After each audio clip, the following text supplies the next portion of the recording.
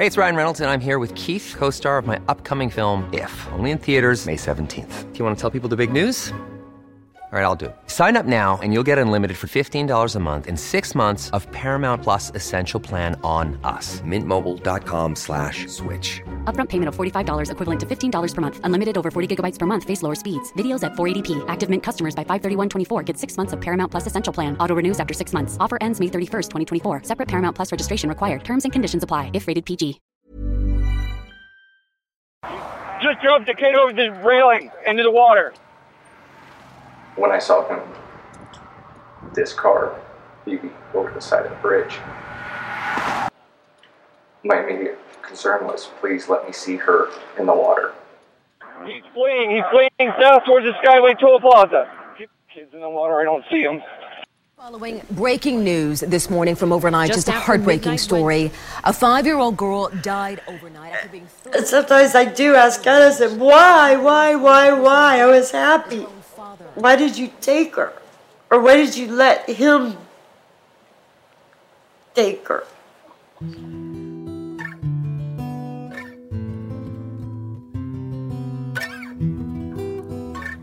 Welcome to Right Lane, a podcast of the Tampa Bay Times.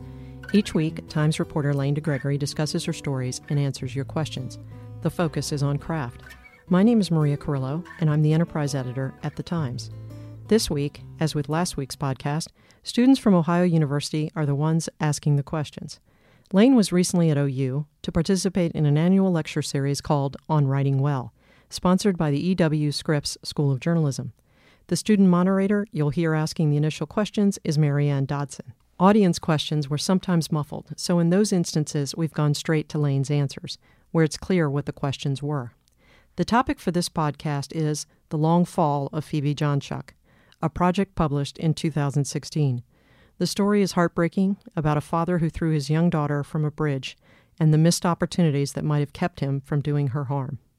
The Long Fall of Phoebe Johnchuk. This story is huge, both in, one, it's long, and two, it covers a lot of ground. And as I was reading, it felt like every new section, there was just so much more unveiled. And I feel like the beginning, I had like this good idea of what the story was going to be about, but it's so much more than just Phoebe's death. It's so much that led up to it, so many flaws in the system. So what did you initially know? Because I know it was a newsworthy event. What did you initially know going into the story? And as you started to peel back those layers, what was your reaction to how many different parts were like uncovered? So I try to answer that question, but I have to give a little bit of background. Mm-hmm. So Phoebe died in January, and I didn't get assigned that story till June.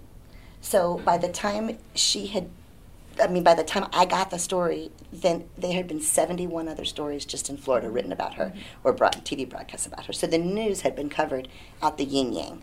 You know, everybody in Florida, and I had friends in Ohio who were like, oh my God, the girl who got dropped off the bridge. You know, people knew the story already. Mm-hmm. So when my editor told me she didn't want me to write a story about Phoebe, I was like, nope, I'm not going to do that. It's already been done. What else am I going to say? It's been done to death. It's horribly tragic. I really don't want to dive into that world. And no. And so then they had the managing editor come and take me out to lunch, and the managing editor's like, no, we really think this needs a little breakout. We need to figure out who Phoebe was and how this could happen to her. And I'm like, no. I mean, I've been a reporter now at the paper for 18 years. I've only said no to one other story ever. And I was like, no, I don't want to do that story. There's no hope in that story. What's it possibly going to change for anybody? I couldn't figure out the good that could come of it. So I was like, no. And then the very next day, the publisher of the paper, who never took me out to lunch ever, not even when I won the Pulitzer Prize, he takes me out to lunch and he's like, I'm going to need you to do this for me. Paul. Like, you're not going to say no to Paul. He's like, I'm going to need you to do this for me. And I'm like, oh, shit. Now I can't get out of it, Yeah. So I spent the rest of the lunch kind of interviewing him about, why? Why do you want this story so badly? What is it you want me to do with this story? What can I do with this story that those other 71 reporters haven't already done? And his pitch basically was what it became my pitch to the family members was everyone knows this is the little girl who got dropped off the bridge. Nobody knows who Phoebe was. Nobody knows what this little girl's life was like, and so let's give her the dignity of telling what her life was like, and in that process figuring out how this could have possibly happened, So we set out. I think we had all the police reports We had a lot of the initial interrogation of John Chuck from that night on video. So we had a big box of stuff to start out with before I even started doing my own reporting. We had all the stuff the police reporter had done, and and I worked with the photographer Cherie Diaz at the time, and she's a wonderful photojournalist, not just a photographer. And so she and I sat together and made a list of 100 people we wanted to interview. Our very first sit down was like, okay, here's the top 100 people we want to talk to for this story, and then kind of branching out from there. I knew part of it was going to be the system, because I knew the 911 calls had come in and nothing happened. I knew part of it was going to be her family, because why was her single dad raising her when her mom was still there and the grandmother was still there? And so we kind of knew those pieces might be part of it, but we didn't have any idea about the dysfunction and the drug use and all of that stuff until we started kind of getting into it. Yeah. And who were the first family members that you spoke to? So this is like reporter gold. So after we made our list of 100 people, we were like, who do we need to get to first? Like, who are you going to prioritize first, And I knew that one of the people I really needed to talk to was her kindergarten teacher. Because I kept thinking about, like, this is a 5-year-old. She comes back to she goes to school with these little kids, and then all of a sudden she's not in school. And then what does a 5-year-old think? Everybody saw her dad drop her off the bridge on the TV, and the kindergarten teacher had a 4-year-old herself. So I was like, I need the kindergarten teacher. But I got the assignment on June the 1st, and kindergarten was over on June the 5th. School was out, and I was like, holy cow. So that's like, I totally started on the kindergarten teacher. Because I knew, once school was out, the classroom wasn't going to look the same. I wanted to see her cubby. I wanted to see her beanbag. I wanted to see where she sat, and her finger paints and what the classroom looked like. And I didn't want that to change over the summer. So I probably would have started with their grandma, to tell you the truth, at the beginning. But I thought I need to get the kindergarten teacher while I can. So we got the kindergarten teacher in her classroom on like a Monday or Tuesday maybe. And she said, well, on the last day of school, we're going to have this reading garden dedication, and all the little kids are going to bring their favorite book that they like to read, and they made these stepping stones for Phoebe, and we're going to build a little garden behind the kindergarten wing. And I was like, okay, yes. Because now I have a scene, I've got something to go to, and all her family was coming to the kindergarten reading garden dedication. So instead of me having to cold call aunts and uncles and stepdads and cousins, it was like they were all there. They were all there to celebrate this, I guess, a positive memorial thing for her. And that was the first time you met them? Yeah, and so the kindergarten teacher was, this probably happens with you guys too. Once you get in with somebody, you can get them to sort of like introduce you around. It was so helpful. So she introduced me to the family members there, and then a couple of them took the stepping stones and walked across the street to the cemetery and planted the stepping stones in the cemetery. So then I got to go with the family to the graveyard, which was pretty awesome. But it was so much better to meet them there in person. And I ended up convincing my editor, like, let me write a little daily about the garden. So I wrote like a 12-inch, maybe 1,000-word story about this very positive and light and little kids in this memorable garden, and the family loved that story. So I think that helped. Yeah. So were they hesitant at all to talk to you at the beginning? Oh, yeah. In fact, we never got the John Chuck's dad. He would never, ever talk to us. He was the one missing link, even though he was there that day. And there was a lot of allegations that he was abusive. So I have a feeling that was one reason he didn't want to talk to us, Yeah. But the grandmother didn't want to talk to us, and Phoebe'd been living with her. So we kind of knew we had to get her. And finally, I said to the kindergarten teacher who'd been close to the grandma, I'm like, can you help us talk to the grandma? And she said, she called me back and she was like, she doesn't want you guys to come to her house. And I was like, okay, we don't have to come to her house. Like, I knew I was going to get to her house eventually, and we did. But at that moment in time, we ended up renting a room at like a Holiday Inn and met the teacher, and the grandmother wanted a sidekick. So the teacher and the grandmother and I and the photographer did the first interview there in like the Holiday Inn. How long did it take you to get into her house? A month, maybe. Yeah, I just had to keep telling her we really wanted to see where Phoebe lived. We wanted to see Phoebe's room. We wanted to see Phoebe. And she ended up trusting us after a little while. What do you think made her change her mind? I think because she started to trust us. Yeah. We started stopping by and spending time, and we talked to 50 other people, and it was kind of like, This is another thing. Like, when I was your all's age, I always wanted my person all to myself. Mm-hmm. You know, if I'm going to do an interview with Patty, I don't want anybody else around there because I want her whole attention. Mm-hmm. But now when people are like, oh, can I bring my roommate, my boyfriend, my dog, my grandma? I'm like, sure, bring them along. You know, like, people need wingmen, and it sort of helps a lot of times to make people relax. And the kindergarten teacher and I talked for probably almost an hour before the grandma would chime in, you know, but I needed her to be my door. Right. Yeah. So the first section and the lead of the story, there's a lot of sentences leading up to the final two in the first section, which are really the lead and the punch of the story, which is Phoebe's dad held her out over the guardrail 6 stories above the black waves and let go. But there are several sentences, like 150 words leading up to that. How do you know, when you know that those 2 sentences are the ones that are going to make the impact and the punch, how do you know how much to include beforehand to still keep readers interested? Yeah, that was a big challenge of this story because I think everybody already knew what was going to happen. Mm-hmm. If I was the first one to report it, I would have written it terribly differently, you know, entirely differently. I would never have, like, let on that that's what happened. I would have built the story to the bridge, you know. But this one, I felt like that would be kind of not fair to the readers because I had to admit that they already knew what was going to happen. So I felt like, oh, I got to get out there quick. You know, that yes, people, this is the kid that got dropped off the bridge. You know, just to kind of put a nod to that. The managing editor at the time actually wanted me to stop when he walked away from the bridge. He was like, what if we just started the whole story when John Chuck, like, walked away from the bridge? And I tried that, and I thought about it, and I couldn't make it work, you know, but that's where he wanted it to start. So we kind of went back and forth a lot about that. And then I went and talked to a class at Indiana University when I was writing this story.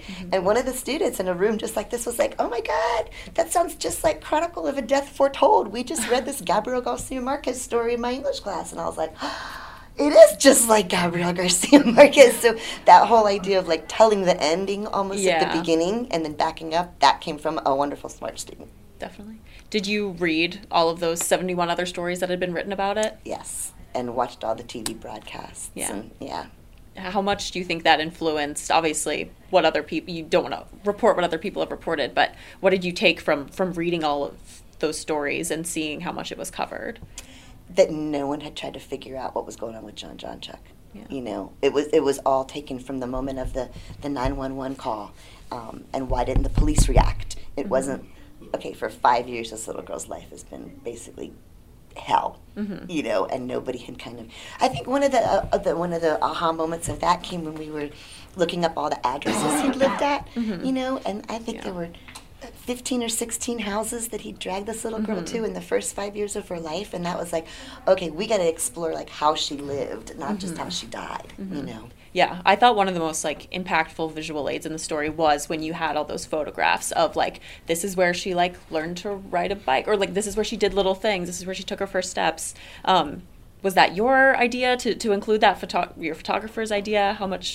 What did you talk about that? I wanted to go see each of the houses just so I could see, like, where she was growing up, and the photographer was like, oh no, we need to chronicle this. So she started taking pictures of all of the residences. Yeah. No, even just that, like, straight on shot of all of those. I thought it was very well done. And the one, I don't know if you guys remember, there was that one beautiful little purple Victorian house that looked like a dollhouse. Yeah. Like, in the midst of all the slums and little one-room apartments and cracker shacks, then she moves in with these rich uncles who have this mansion on the hill, and it's like, there were people who could have saved her, you know? There was means in the family. There were glimmers of hope that just didn't, you know, pan out for her. Like, yeah.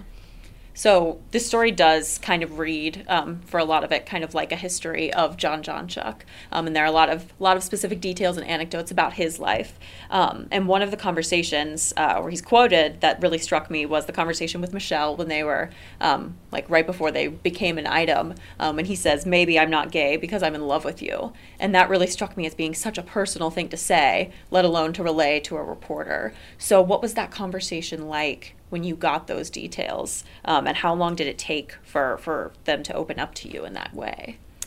That was a big bonus from these 2 uncles. So Phoebe lived with her grandmother, and her grandmother had a brother who had a partner, and they were the rich ones. They were the ones in the family. Like, everybody in that family had arrest reports except these 2 uncles, and everybody was living in poverty except these 2 uncles. And we went to interview them in this penthouse in downtown Tampa. and it was gorgeous. And they were like the kind of guys who like dress their dogs for every holiday, and like had these little portraits around the house and stuff. And the first thing they said was, well, we didn't ever think he would be a father because he was just gay from the time he was little. And we were like, oh, we'd never heard that from anybody. Like the two gay uncles were the ones that kind of open up about this. And then it kind of took on a different turn to us in a way of like who he was and what he was doing. And then we finally got the mother Michelle to talk to us, the birth mother. She was all about confirming that too. Yeah. So it was. I don't know that it meant anything one way or the other, but it was interesting insight. And was Michelle the one who relayed that conversation? Yeah. And was she? What was she like in terms of agreeing to talk to you and opening up to you? So that's a great little narrative. Okay, so she wouldn't talk to us. We couldn't find her. She's just off the grid, living on disability, whatever. And one of the women who John had lived with Phoebe said, oh, well, she's going out with this guy now who's a bartender at this bar. So I was like, okay. So I called the bar, and I talked to the bartender, and he's like, yeah, I'm dating her. She's not going to talk to you. Just leave her alone. This is too painful. She's been through a lot. She's very fragile. She's sick. She's got MS. Just leave her alone. And I'm like, okay, well, I really feel like we need to talk to Phoebe's mother. I'm doing this huge, big story. I talked to like 27 people by then. I'm like, we really need to talk to the mother. And he's like, no, stop bothering her. And he hung up. And so I said, Cherie and I were driving around to we were going to go interview somebody else. And I was like, oh, we need to go to that bar. And she was like, really? I'm like, yeah, he's there now. It's 3:00. Let's go to the bar. So we went to the bar and ordered a couple drinks and sat there and chatted up the bartender. And all of a sudden, then by about the third drink, we were like, oh, by the way, I talked to you on the phone earlier today. Like, I'm that reporter person. And he was like, oh, shit, And then about 10 minutes later, in comes this beautiful young blonde woman from the back of the bar who I knew from the photographs was Phoebe's mom. So I'm like, hey, can I buy you a drink? And it was like, we ended up hanging out at the bar for about 2 hours with her after that, and then said, I want to come over and talk to you tomorrow. And she was like, okay, can you bring a 6-pack? It's like, sure. Nice. So yeah, she led us over to her house after that. But it was basically like, I know the bartender's there. I know I need to talk to the bartender, so let's go to the bar. Like, just don't take no for an answer, I guess. Yeah. She really said bring us a 6-pack. Yes. And did you? And we did, yes. Nice. So, as I've said, a lot of layers in this story. And one of the things that really struck me when you first mentioned it, that I was shocked about, was the Swedish Bible and that religious narrative. And when you first mentioned it, I was like, why is she bringing up this Bible? And when you had, the picture of the Bible, and I was like, why is there this random photo of a Bible? I was, questioning it. But then, in the next section, the religious narrative and his perspective becomes so much more important. How did you first find out about who told you about the Bible and his kind of religious awakening, and what was your reaction when you heard that? We actually saw the Bible in the evidence photos, and we were both like, what? It was huge. I mean, huge, and in Swedish and old, and so we had no idea why that was in evidence photos or what the relevance of that was whatsoever. And we start flipping through other evidence photos, and Cherie actually ended up, the photographer, there was a picture of all this trash in the car. The car was trashed, like someone who lives in their car type of a thing. And she said, oh, there's another Bible on the passenger seat on the floor. And I said, well, why does he have all these Bibles? So she starts zooming in on it, and we saw the verse that it was open to, which was basically eerily chilling about making a sacrifice to the Lord and all this devils and demons. And we were like, oh, that can't be coincidental that the Bible was open to that. I couldn't have ever told what it said if Cherie hadn't super zoomed in for me to see on her photograph. But then when we talked to the lawyer who he had come to see, he brought the Bible. She sort of explained what was going on with that he thought he was God and he thought she was God. And the family was really confused by the whole religiosity because he'd never, ever been religious. Right. And then the part, I think it was from a police report where it talked about him sprinkling salt around the doorways to keep the demons out, And so we did a little bit of research about that. What does that look like? And yeah. Right. And because that doesn't really come into play until a little bit later, at least halfway through the story, did you ever have any trouble when you were writing it, introducing that and making that fit? As you were writing, did you have any issues? No, I knew I wanted to save the last part to just be that chronology of that one day. Mm-hmm. So I figured that it would be an easy transition to bring in the lawyer who sees the Bible, and then the last people he goes to are the priests, mm-hmm. who basically he's asking them to save him. And I thought, okay, the priests were totally unhelpful to me. Didn't want to talk about it at all, but it made a good transition to get into that idea of like he's begging to be saved or exorcised or something at that ending, mm-hmm. you know. So once you started reporting, did any of those doubts that you had at the beginning when you kept rejecting the story, did any of those resurface? Or did you always kind of feel like, no, now I'm onto something? That's a good question. I felt like I liked the story better once I got into it. And I think the part for me that I realized like I had something other people didn't have was when I started hearing about the meth use and these times in the past where he would like drive 100 miles an hour with his friends in the car. And it wasn't like, this wasn't a one-time thing. This was a pattern. This guy was going through, and maybe it wasn't a mental illness. Maybe it was a drug-induced something or other, you know. And so that, I think, changed for me that, okay, I can bring our readers something new to this story and explain to them something that hasn't already been, you know, reported or wasn't in the police reports type of a thing. And you knew going into it, this was a very tragic story, and I'm sure throughout the process it was very draining. How did you kind of handle being so close with all of these people who were so deeply affected by it, and how much per day did you spend kind of, like, did you disassociate from the story at all, or were you just kind of constantly thinking about it during that process? Well, an insightful question.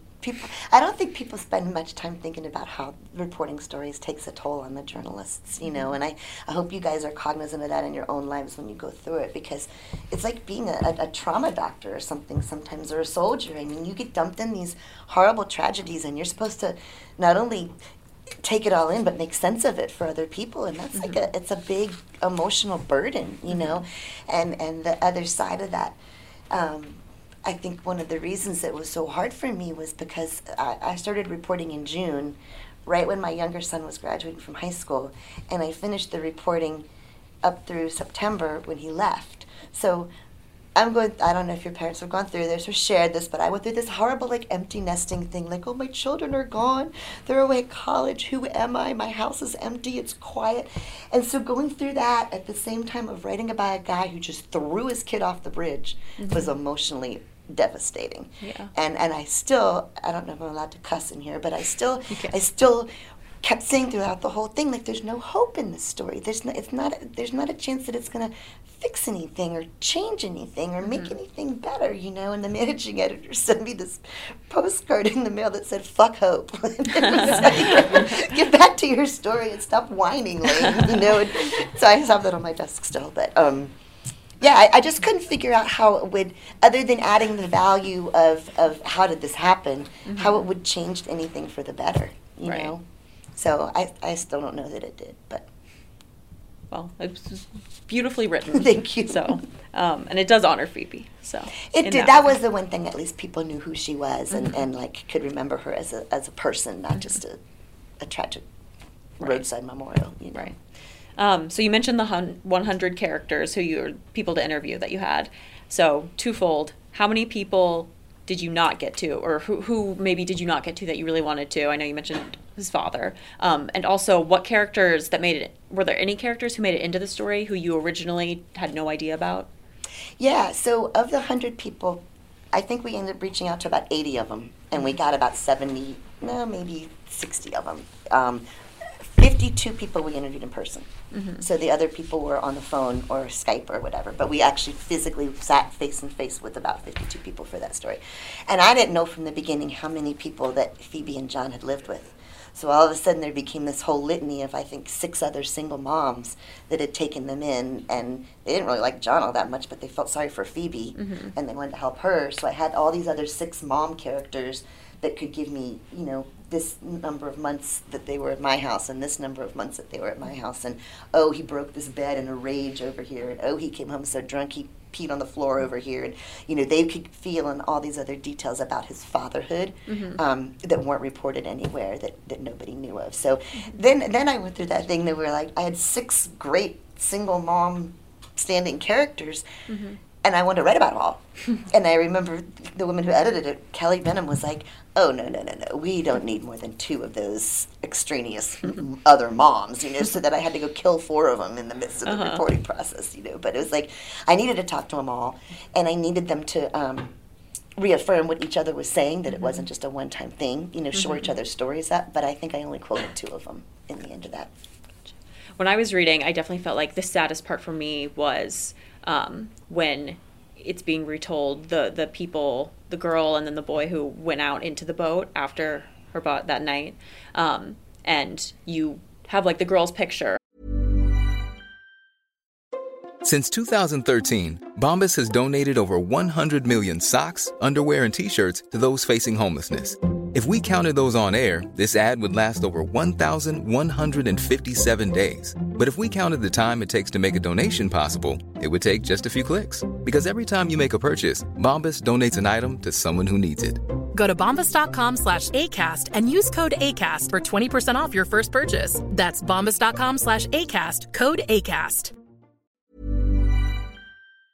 Who was a college student, but you didn't use any like direct quotes from her, I don't think. Was there like a reason for that? And what was it like talking to her, someone who had been through something so traumatizing but is still kind of distant from the situation?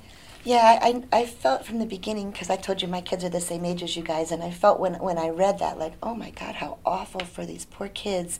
Like, they're on this, Eckerd College has the only student-run search and rescue group in the whole country. And normally they're like, oh, go take some gas to the fishermen who ran out of gas, or, oh, these people's canoe capsized, like, go help them. And then all of a sudden they're dispatched to find a 5-year-old's body, so I knew I wanted to talk to them. And I also knew that I wanted to get out there and see what it looked like from their perspective late at night under the bridge. So I called the guy, the public information guy from the college, and I said, hey, can you get me on a boat? Can you help me talk to these kids? And they didn't want to talk to me. None of them wanted to talk to me. And he was like, oh, we'll get you somebody else will take you out on the boat, whatever. And I was like, no, I want to go with those kids, And then the weirdest thing happened was the kids on the search and rescue group, and there's a group right on the other side of the bridge from where their college is that trains guide dogs for blind people. And these kids had gotten together and raised money to sponsor a guide dog and named it Phoebe. And so all of a sudden they were like, well, can we talk about our guide dog that we adopted to honor Phoebe? And I'm like, absolutely, can I come right on your boat? So it was kind of like they had something they wanted to share that I was able to parlay into, come on, take me out with you guys, Gotcha. But she cried through the whole thing. And she didn't want to be quoted. And I said, I don't have to quote you, but I want to know what that was like, So that was kind of what that decision was. Right. It was like, and then I think I called her later in the summer when she'd gone back home again. I called her and talked to her at home. Was it hard for you writing that section, the narration? Yeah, I mean, it was hard to write because it was so emotional, but it was easy to write because I was there. I had this narrative. I could tell you what it smelled like. I could tell you where the buoys were. I could tell you what the light looked like coming off of the side of the bridge. So like being immersed in that scene made it so much easier to narrate it. You know? Definitely. What was the reaction from the family like after your story? Did they read it? Because there's a lot of news about it. No, that's a great question, and I still don't think the grandmother's read it. The grandmother called us, and she loved it. Oh, she loved it. And she went on and on about the pictures, and she went on and on about the quotes, and you even made me look beautiful, and she loved the last picture of her holding the doll. She it was kind of, I thought it was kind of creepy, but she tucked this baby doll into bed, just like she'd done with Phoebe, and oh, I love that you got the baby doll in there and everything.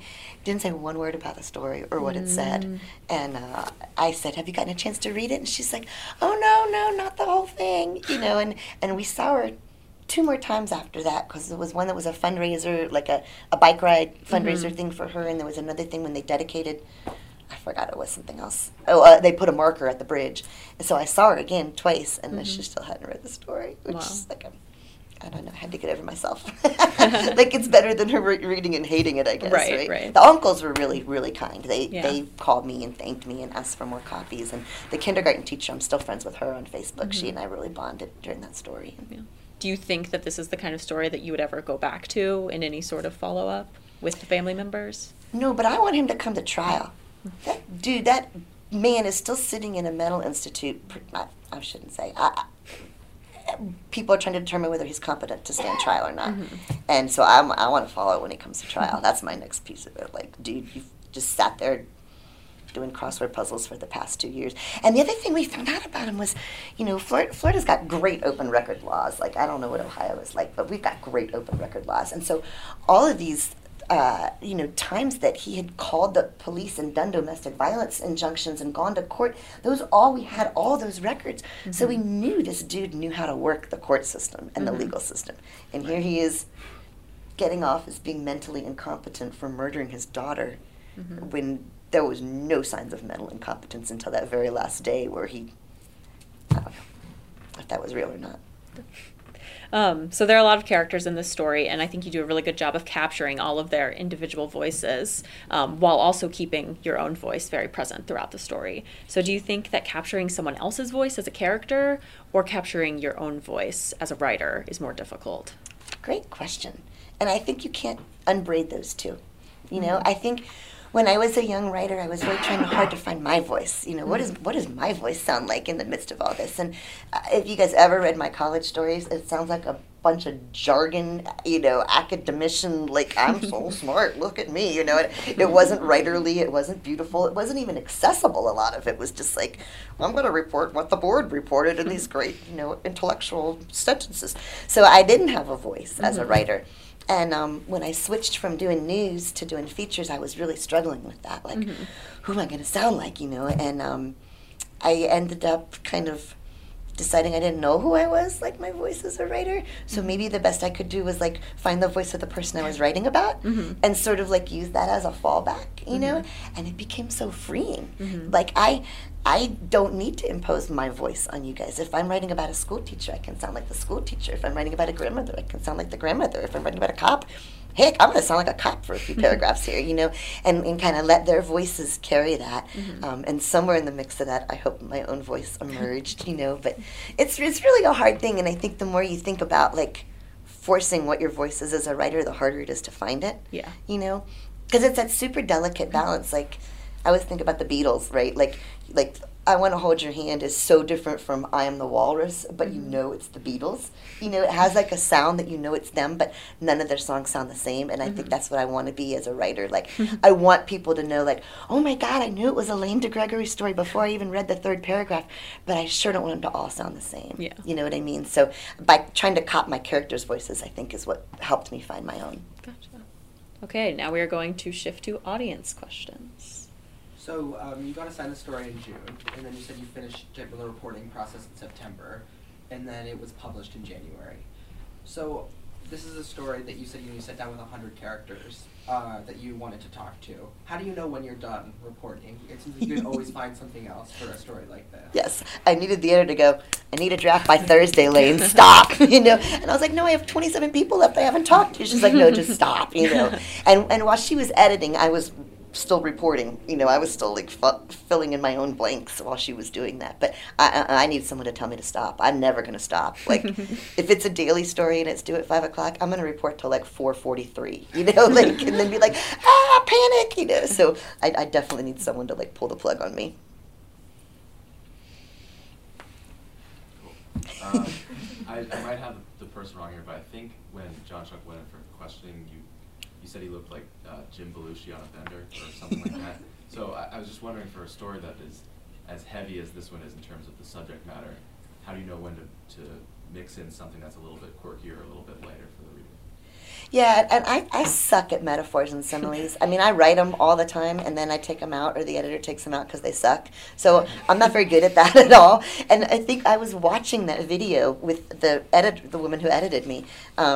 We watched it together, and I was like, oh my God, look at that guy. He looks like John Belushi on a bender. And she's like, write that down. Like, it wasn't something as a writer that came to my head at all. It was just me watching this guy and being like, holy cow, Because if I sat down to write that as a metaphor, it wouldn't have come out like that.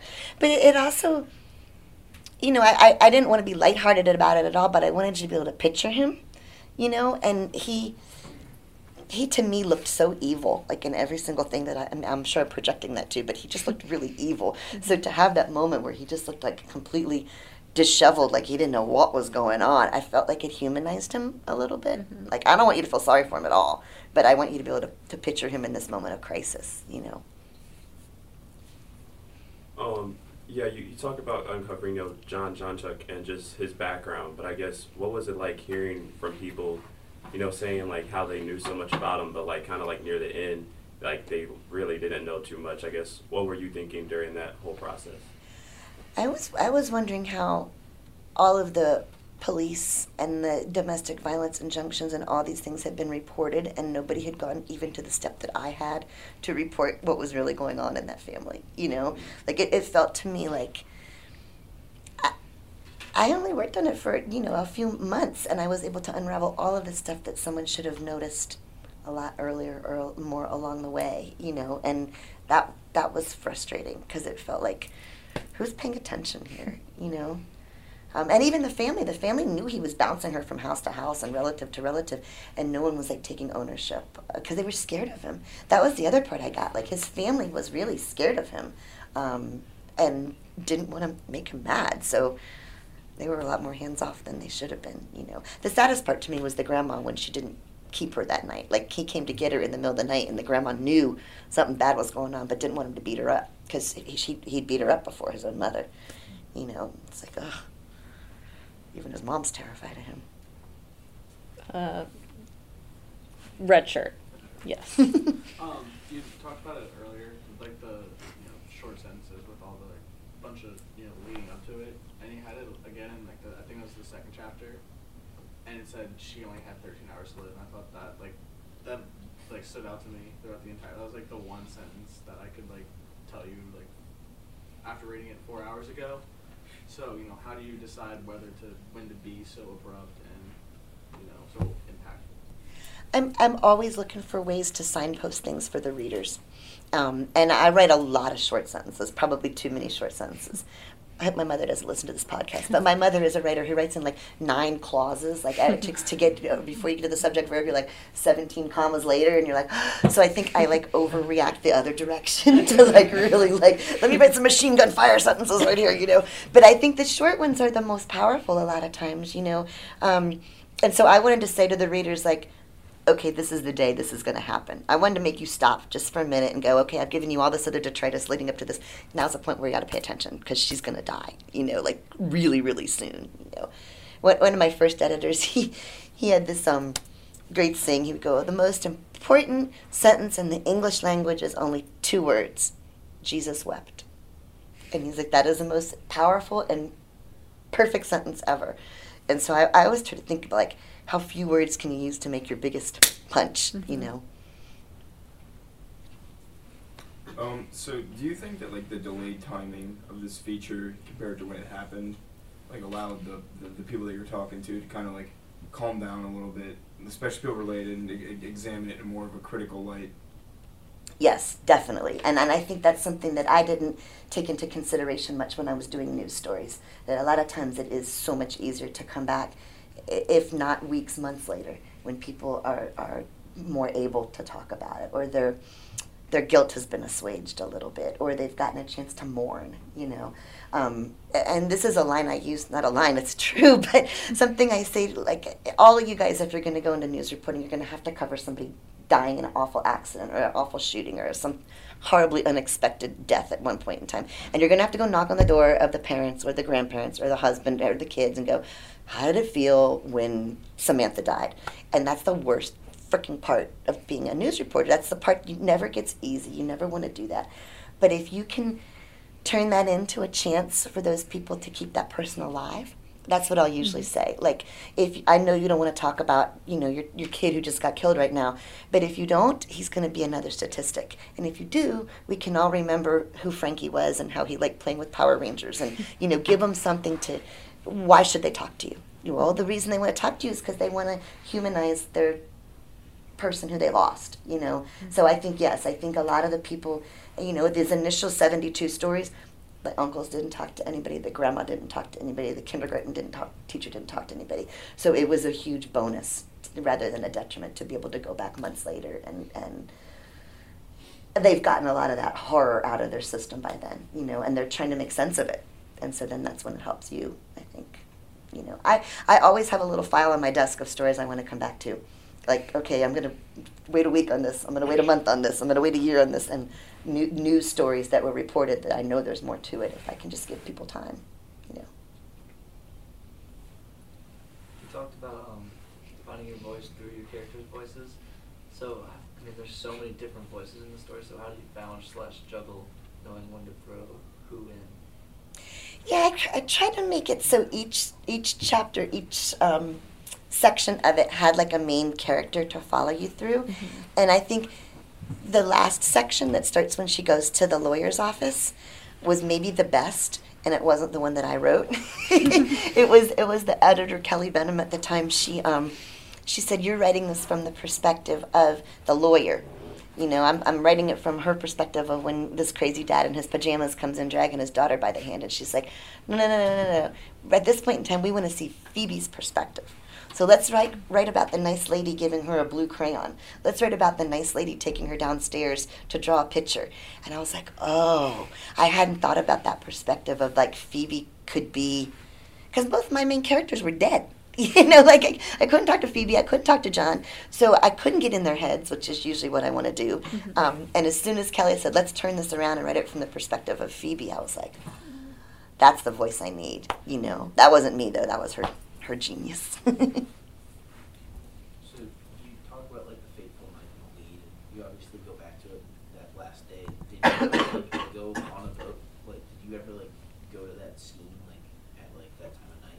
Yeah, we got to go out on the same rescue boat that found her. It sounds terrible to say it, a rescue boat when they were finding a body, but we got to ride on the same boat with the same student crew that found her body that night, and we went out at the same time of night.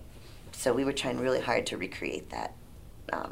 And that's I should say something about the presentation of the story, because this was the first time we'd ever did like a super multimedia thing, and it was because we had this young designer who was 23 years old who just graduated from Northwestern University, who sat in on the story meeting, and she was like, you have the 911 calls, you have video of the boat under the bridge, you have the sound of the water, you've got, can I have that? And we were like, what? Who are you again? Like, she was brand new, and she took all of this stuff and made it so interactive where you can click on and hear the 911 calls. You can click on and see the little home video of Phoebe on the swing. You know, it's so much more powerful what she did with it online. And this was because she knew how to embed all this stuff. She thought, let's don't just make it print and pictures, you know. And so, yeah, she saw the video that we'd shot going under the bridge, and that became the opening of it. So when you open the top of it, it just is the water's moving. You can see a boat, like a little buoy going by.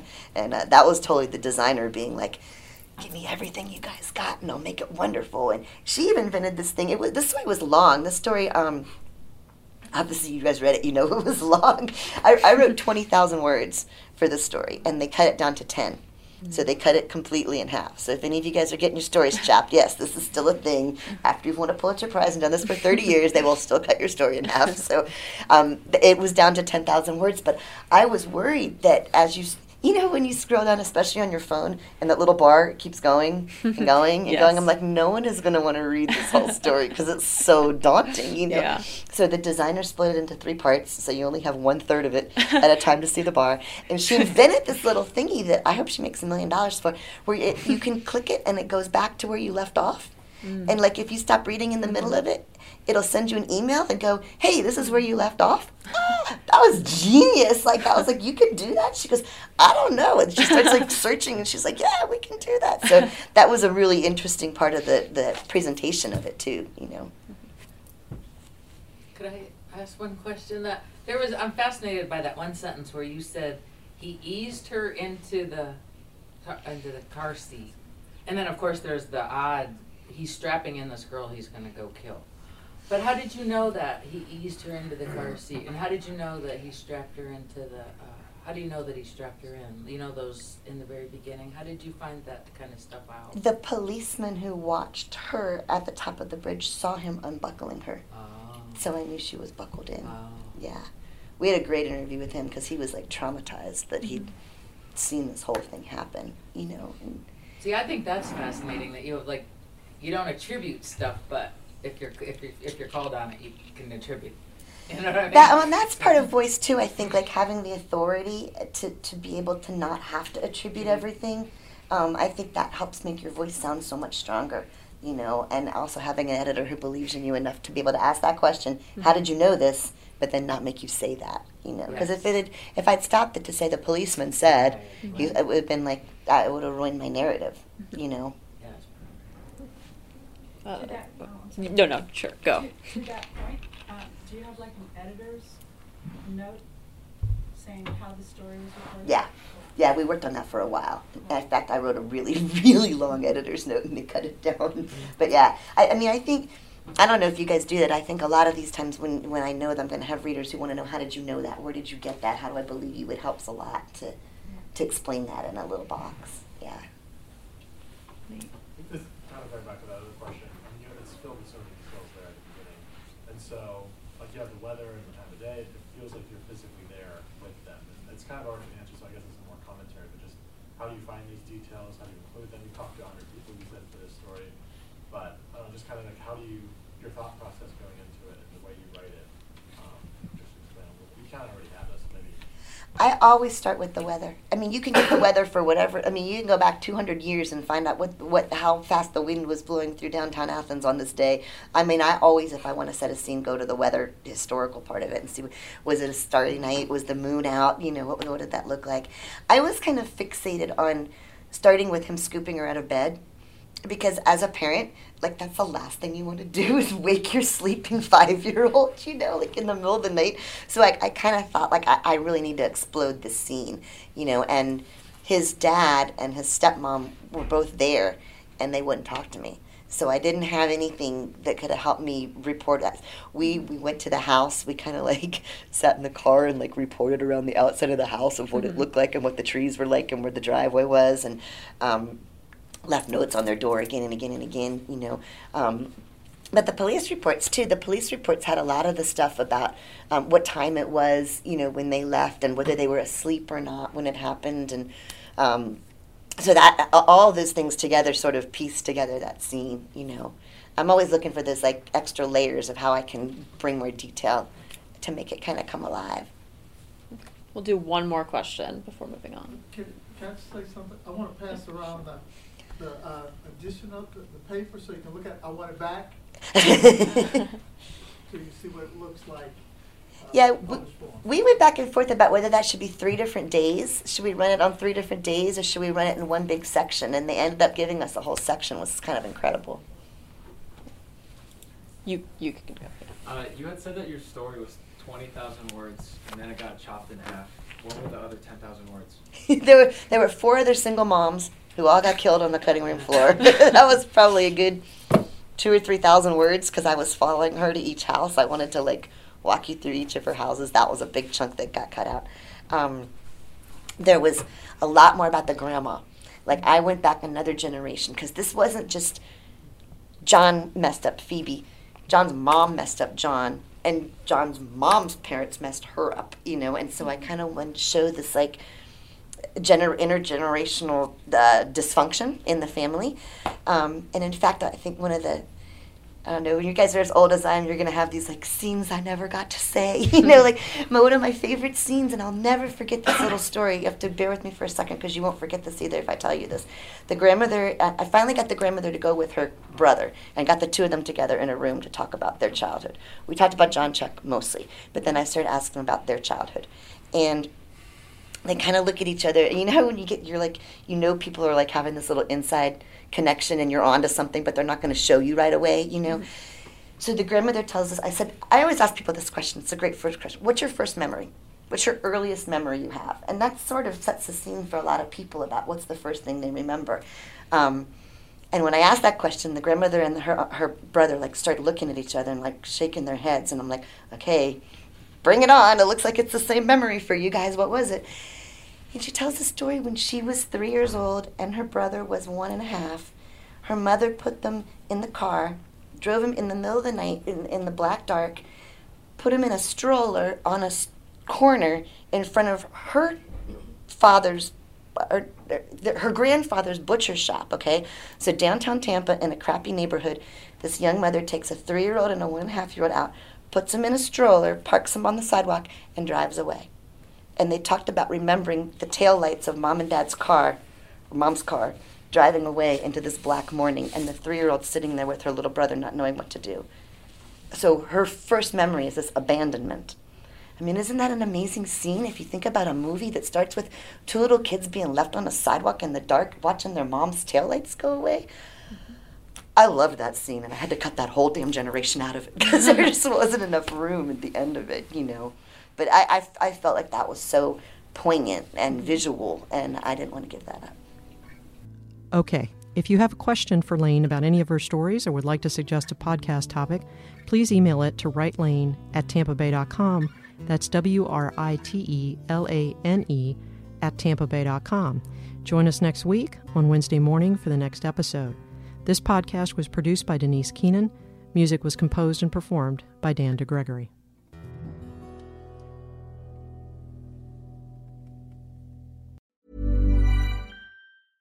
Hey, it's Paige DeSorbo from Giggly Squad. High quality fashion without the price tag. Say hello to Quince. I'm snagging high-end essentials like cozy cashmere sweaters, sleek leather jackets, fine jewelry, and so much more. With Quince being 50 to 80% less than similar brands. And they partner with factories that prioritize safe, ethical, and responsible manufacturing. I love that. Luxury quality within reach. Go to quince.com/style to get free shipping and 365-day returns on your next order. Quince.com/style.